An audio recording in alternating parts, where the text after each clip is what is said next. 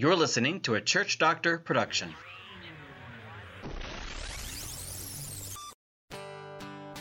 Welcome to Kent Hunter's Prescriptions from a Church Doctor, presented by Church Doctor Ministries. Welcome to this, our fourth episode in the Christianity as a Movement. We're going to focus this time on the power of story, and this is Christianity as a Movement, and story is huge. It's just amazing, the power of story. Hollywood is built on the power of story. Shakespeare became famous on the power of story. Stories move people. Stories change things. Ed Catmull, the CEO of Pixar, once said, "Stories communicate at a deeper level. Stories are the way we communicate with each other." Stories are powerful. Stories will change the world. Disney World is built on stories. All these powerful stories move people. And movements, like Christianity is supposed to be a movement, has three stories. Like every movement, there are three stories. Number one, my personal story. Every movement has my personal story. People in the movement have their personal stories. Your personal stories are what God has done in your life. My stories are what God has done in my life. And when I tell my stories, and when you tell your stories, you are at the doorstep, the first step of a movement. So, when I was a pastor, I encouraged people to share their God stories. It started with a question, which was our whole theme of episode 3. The interrogative influence, the power of questions. I just asked people, anybody want to share what God's done in your life since we were together 7 days ago in this Bible class? And at first nobody answered. Then I did it again, no one answered. Then I did it the third week, and one person shared. And then I tried it 2 weeks after that, nobody shared.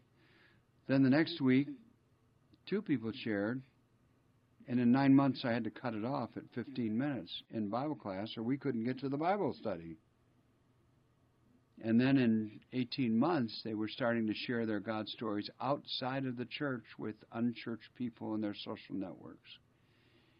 And what happened is that church, in its over 125-year history, for the first time anybody knew, even the people that knew all the history, that church became a movement. It can happen. But it begins with this personal story. You have personal stories. You have a personal story about your life, and then you have many personal stories that are embedded in that life. I remember once, this is part of my story, I remember once when my wife and I were young, and we had severe financial stress. And we did something that people who aren't Christians would say is crazy. We upped the percentage of giving that we were giving from 7% to 10%. Why? Oh, because a stewardship leader spoke to a group, and we were in the group, and he shared God's promises, and he made the claim that you can't outgive God, and he told his personal story, and I was moved, and so was my wife. And we thought, here we sit, broke, trying to just make it. In fact, we had questions of whether we were going to make it. And we decided, you know what? If you're generous with God, He'll be generous with you. We're gonna move it up 3%. We went from 7% to 10% of our income. And my story is that God blessed us in ways that we could have never perceived. Not in a million years had we would have ever guessed what was going to happen. And we've been increasing our giving all our lives, and God keeps provided blessings. I could do a whole series of podcasts on that alone. And if it would sound like boasting, it would be boasting in God, not us. That's part of my story. It's not us, it's God. So that's the first level, number one. Everybody has their personal stories. Number two, then the second part of stories, of movements, is our story. For Christians, those are the stories of what God is doing in our church right now. The values we share, the sense of community we feel, the mission we're on, the impact of our community, not the gossip of bad things that happen once in a while, like, oh, our pastor made a mistake, or, you know, the bulletin had error in it, and we got to tell everybody about that. But the God stories that we share together. And this is what happens when a church starts to grow.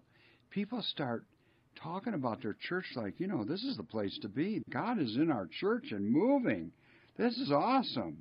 And so when it becomes not just my story, but our story as a group, as a community of believers, or as a family, rather than just a person of that family, then it becomes a momentum story. It becomes a movement story at the second level. And do you know what that movement story does?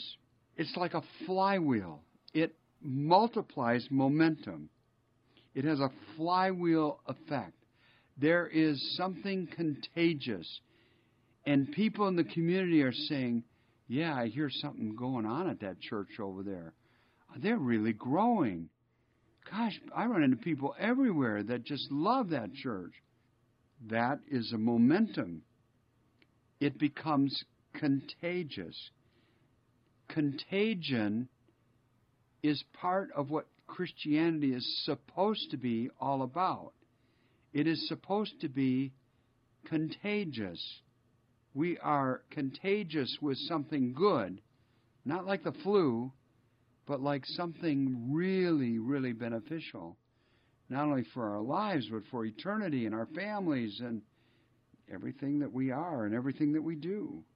People say things like, oh man, you won't believe it, our church is packed out with people. Every worship service. We have to add on parking. We don't know where to put all the people. We have to add another worship service. Oh, our kids love the Sunday school at our church. Oh, the preaching at our church is just off the charts. It's just so good. I mean, I always leave with something. I never walk away saying, well, that was interesting. I always have a personal benefit from being there. I just hate to miss when I'm out of town, and it's just really great. And oh, our pastor is the nicest person. Oh man, you should meet our pastor. Oh, I was in the hospital, and I'll tell you what, you wouldn't believe the number of people that came to visit me. Yeah, the pastor came, and you know that's sort of expected, but there are other people that prayed with me and shared the Bible with me, and I mean, it was just phenomenal. The people just poured out love and kindness. Oh, our house burned down, and we weren't even members of that church, but that church raised a bunch of money, and they helped us through a time where we just didn't know what we were going to do, and it was just amazing. You can believe our church. Our church takes prayer requests for anything that's going on in our community and our world. And we actually stop the service and have prayer time where other people besides the preacher pray, and we all follow that as they pray over the microphone. And we got some amazing prayer warriors in our church. And, I mean, we really take God seriously at our church. Oh, you wouldn't believe the Bible class that I go to. It's just phenomenal. I have learned so much. Oh, you ought to see this new Bible, this new translation I've got. I just love it. I just can't put it down. It just speaks to my heart and my life, and oh, it just means so much. These are all part of our stories that are movement stories. And you're not telling anybody else to do anything. You're not telling them to come to your church. You're not telling them to read that new Bible. You're basically just telling a story. But it has a flywheel effect.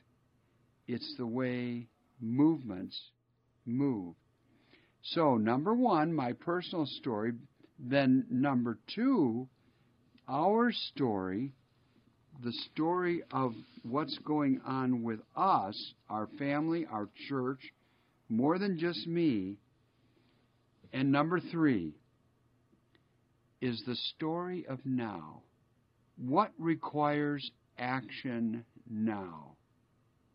What is your story about the state of the church in America? This is the story I'm telling all the time to churches.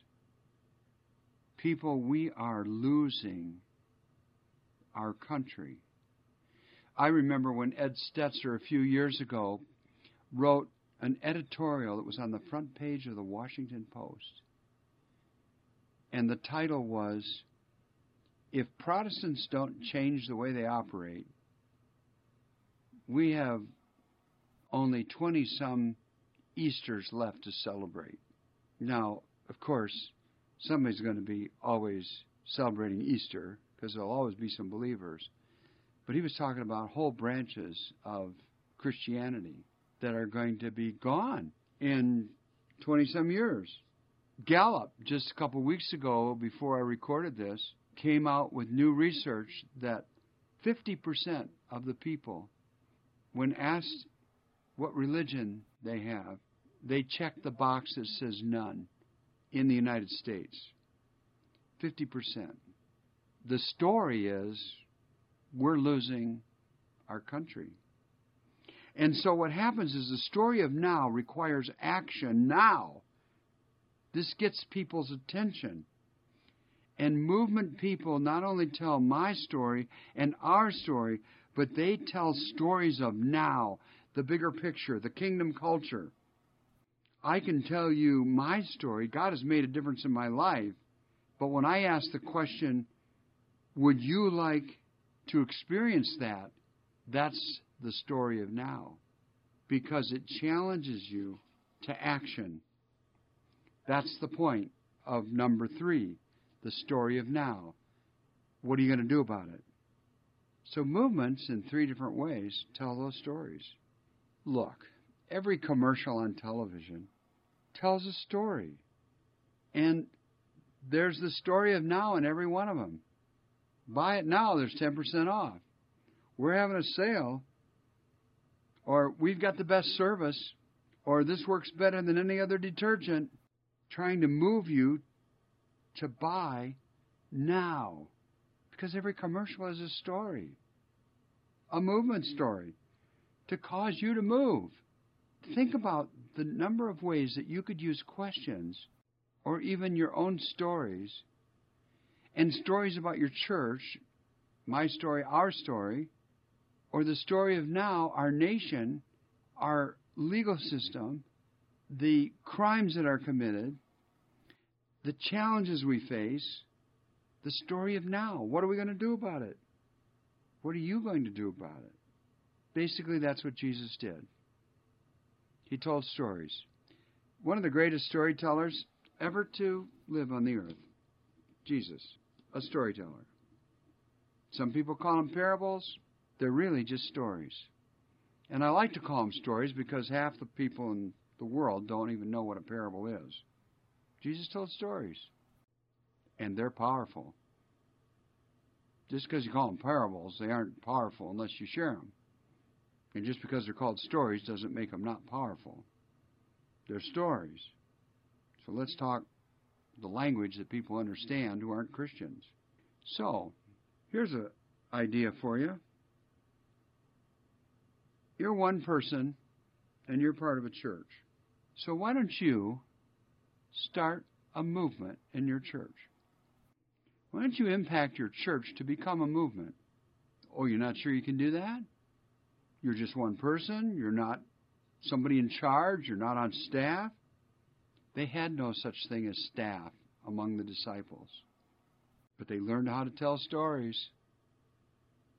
Good storytellers. So why don't you start a storytelling movement? Why don't you begin to share what God's doing in your life? Start out with other Christians. Practice with other Christians. Think about the people in your social network where you have influence. Ask questions of them that might give you an opportunity to tell your story. Start a movement. Be a movement Christian. Move the movement. Because the two best tools for outreach is Christians identifying a person who is receptive by asking them a question. That's number one. That's the best tool. Ask them a question. How's it going with your wife? Or how's it going with your finances? Or did you get that job yet? I'm interested in you, man. I care about you. How'd the surgery go? How's your kid? That's number one. See how the person responds. If they show receptivity, number two, let me tell you what God has done in my life. And if it's even remotely close to what their challenge is, as you share your challenge, the one conclusion they're going to come to is, man, that person who shared that story really believes, has really experienced God doing something in their life. That's like, wow, is God really real? Can God really do that for me? That moves people big steps toward God in a relationship with God. So number one, ask your questions and identify if the person is receptive. It might be as simple as, hey, man, I haven't seen you for a while. How's it going? How you doing? What have you been up to? On an airplane, it might be, so what kind of work do you do? Where are you flying today? Man, I've opened up a lot of good conversations that way. And the second part of that is to say, I remember once when in my life, then you go on and tell something that challenged you. But I really believe that God made a difference. I really think God was with those doctors and nurses when I had that surgery. I think God wanted me to live, wanted me to be better. Nobody's going to argue with that. People only argue doctrine, teaching. And those people aren't ready for Bible teaching yet. Start with stories. So it's not about sharing Bible passages. It's certainly not about preaching at people. The only people that should be preached to are people who are discipled and are disciplers. That's what preaching is all about. You can't make disciples by preaching at anybody because you can't disciple a crowd. Disciple is a one-on-one process of those 6 steps, and it's hands-on doing ministry. That's discipling. But when you have a bunch of disciples, yeah, they need someone to prepare a message and preach to them. But that's not discipling. That's enriching people who have become disciples. If they haven't become disciples, then there's the danger that your preaching is misunderstood as consuming. And then, if they're not in the work of discipling, they're not in the work of the church, they want to be fed. They want to get fatter and fatter on nice messages. And that in itself isn't bad, except that's not going to grow the church. It just enhances the consumer appetite. The better the sermon, the more they want to consume. And is it helpful? Sure. But what would happen if those people were disciplers? they would be so hungry to learn because they're on the front lines. And that's a movement. And that's how a movement moves. The whole concept is that the movement moves around witnessing. Sharing your God stories, what God's done in your life, is way more effective than inviting someone to a worship service before they're ready. And most unchurched people in secular America are not ready to attend a worship service. That wasn't true probably 50 years ago, with many people anyway. But the majority of people now, forget it. It sounds crazy, but the rule of thumb, what we know, and you can take this to the bank, do not invite them to church. I know it sounds like heresy, but you could turn them off. They'd just be overwhelmed. It's culture shock. They just can't grasp all that goes on in a worship service. Besides, worship is all about people who are Christians who have grown to love God and want to worship Him. Why would somebody who doesn't even know God go to a worship service to worship the God they don't believe in yet? You see where we get the cart before the horse? All about inviting people to church. Now, if they're lapsed Christians, yeah. If they say, I'd really like to try your church, yeah. But most people aren't going to be in that category. So the best thing you can do is share your God stories away from the church. Honestly, you're better off inviting somebody to coffee than you are inviting them to church. Not that way 50 years ago, but welcome to the secular nation in which you now live. And it's the church's fault. It's our fault. Not to make you feel guilty, but maybe to stir you off, get off your seat, and start being part of the solution. Is it a challenge sometimes to start a conversation like that? No, not sometimes. Always. It's always a challenge. You don't know what's going to come. You just got to trust God. Oh, but you do trust God. That's what you say if you've got faith. You trust God. There's no risk. Nobody's going to beat you up for asking people questions, even spiritual questions. Because movements require, by definition, movements require risk-taking. And if you're not willing to take risks, then you're not a movement person yet. But you know, if you take risks, you trust God. And if you trust God, He'll take care of you.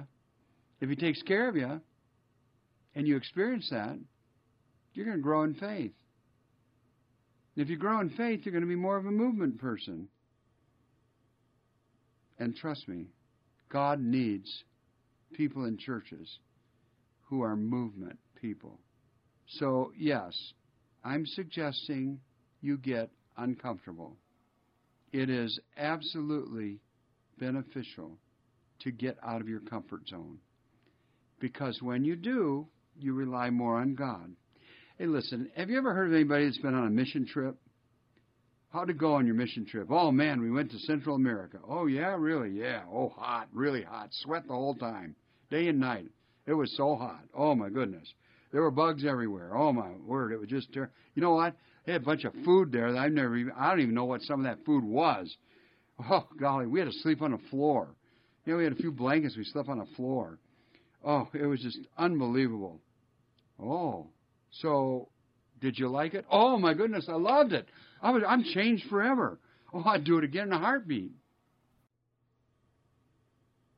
So many people that are on the mission field in a place where they're uncomfortable got out of their comfort zones, got out of their comfortable pew, got out of their comfortable chairs, got out of their comfortable church, and saw God at work through their lives, and they'd do it again in a heartbeat.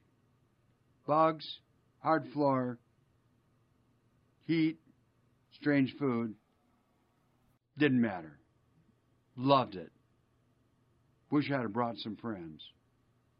You hear it all the time. Why is that? Well, here's my theory. The Holy Spirit works most effectively in us when we are off balance, without conveniences, beyond our normal lives. And I hate to say this, but it's true.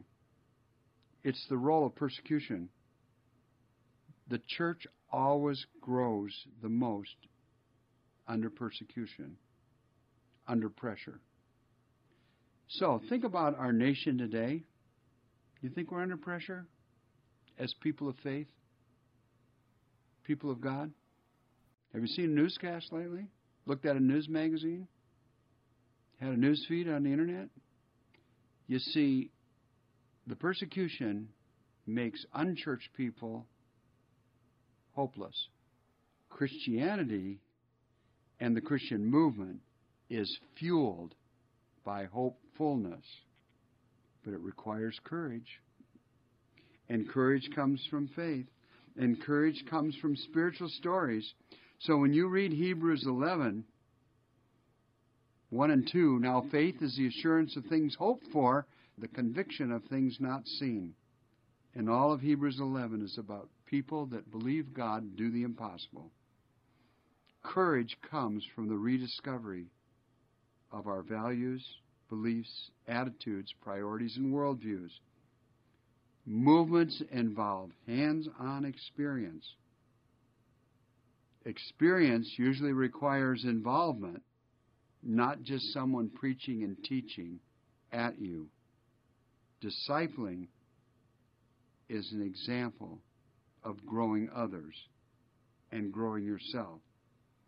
And as Christian experience, these movements share emotional content. Not just academic content, but emotional content. When you're out there on a mission field, you have emotional content. And that is gold for people like us. Think about the disciples when they saw the first lepers healed or a demonized person delivered. How comfortable do you think they were? It was good for them. Valuable emotional content moves people. And when people move, you've got a movement. And in our next episode, we'll move on to our final and last episode, episode 5. God bless you. You have been listening to Kent Hunter's Prescriptions from a Church Doctor, presented by Church Doctor Ministries. If you've liked this episode, please leave a review on Apple Podcasts and subscribe to hear future episodes. Check out Kent Hunter's new book, Who Broke My Church? 7 Proven Strategies for Renewal and Revival, available now wherever books are sold.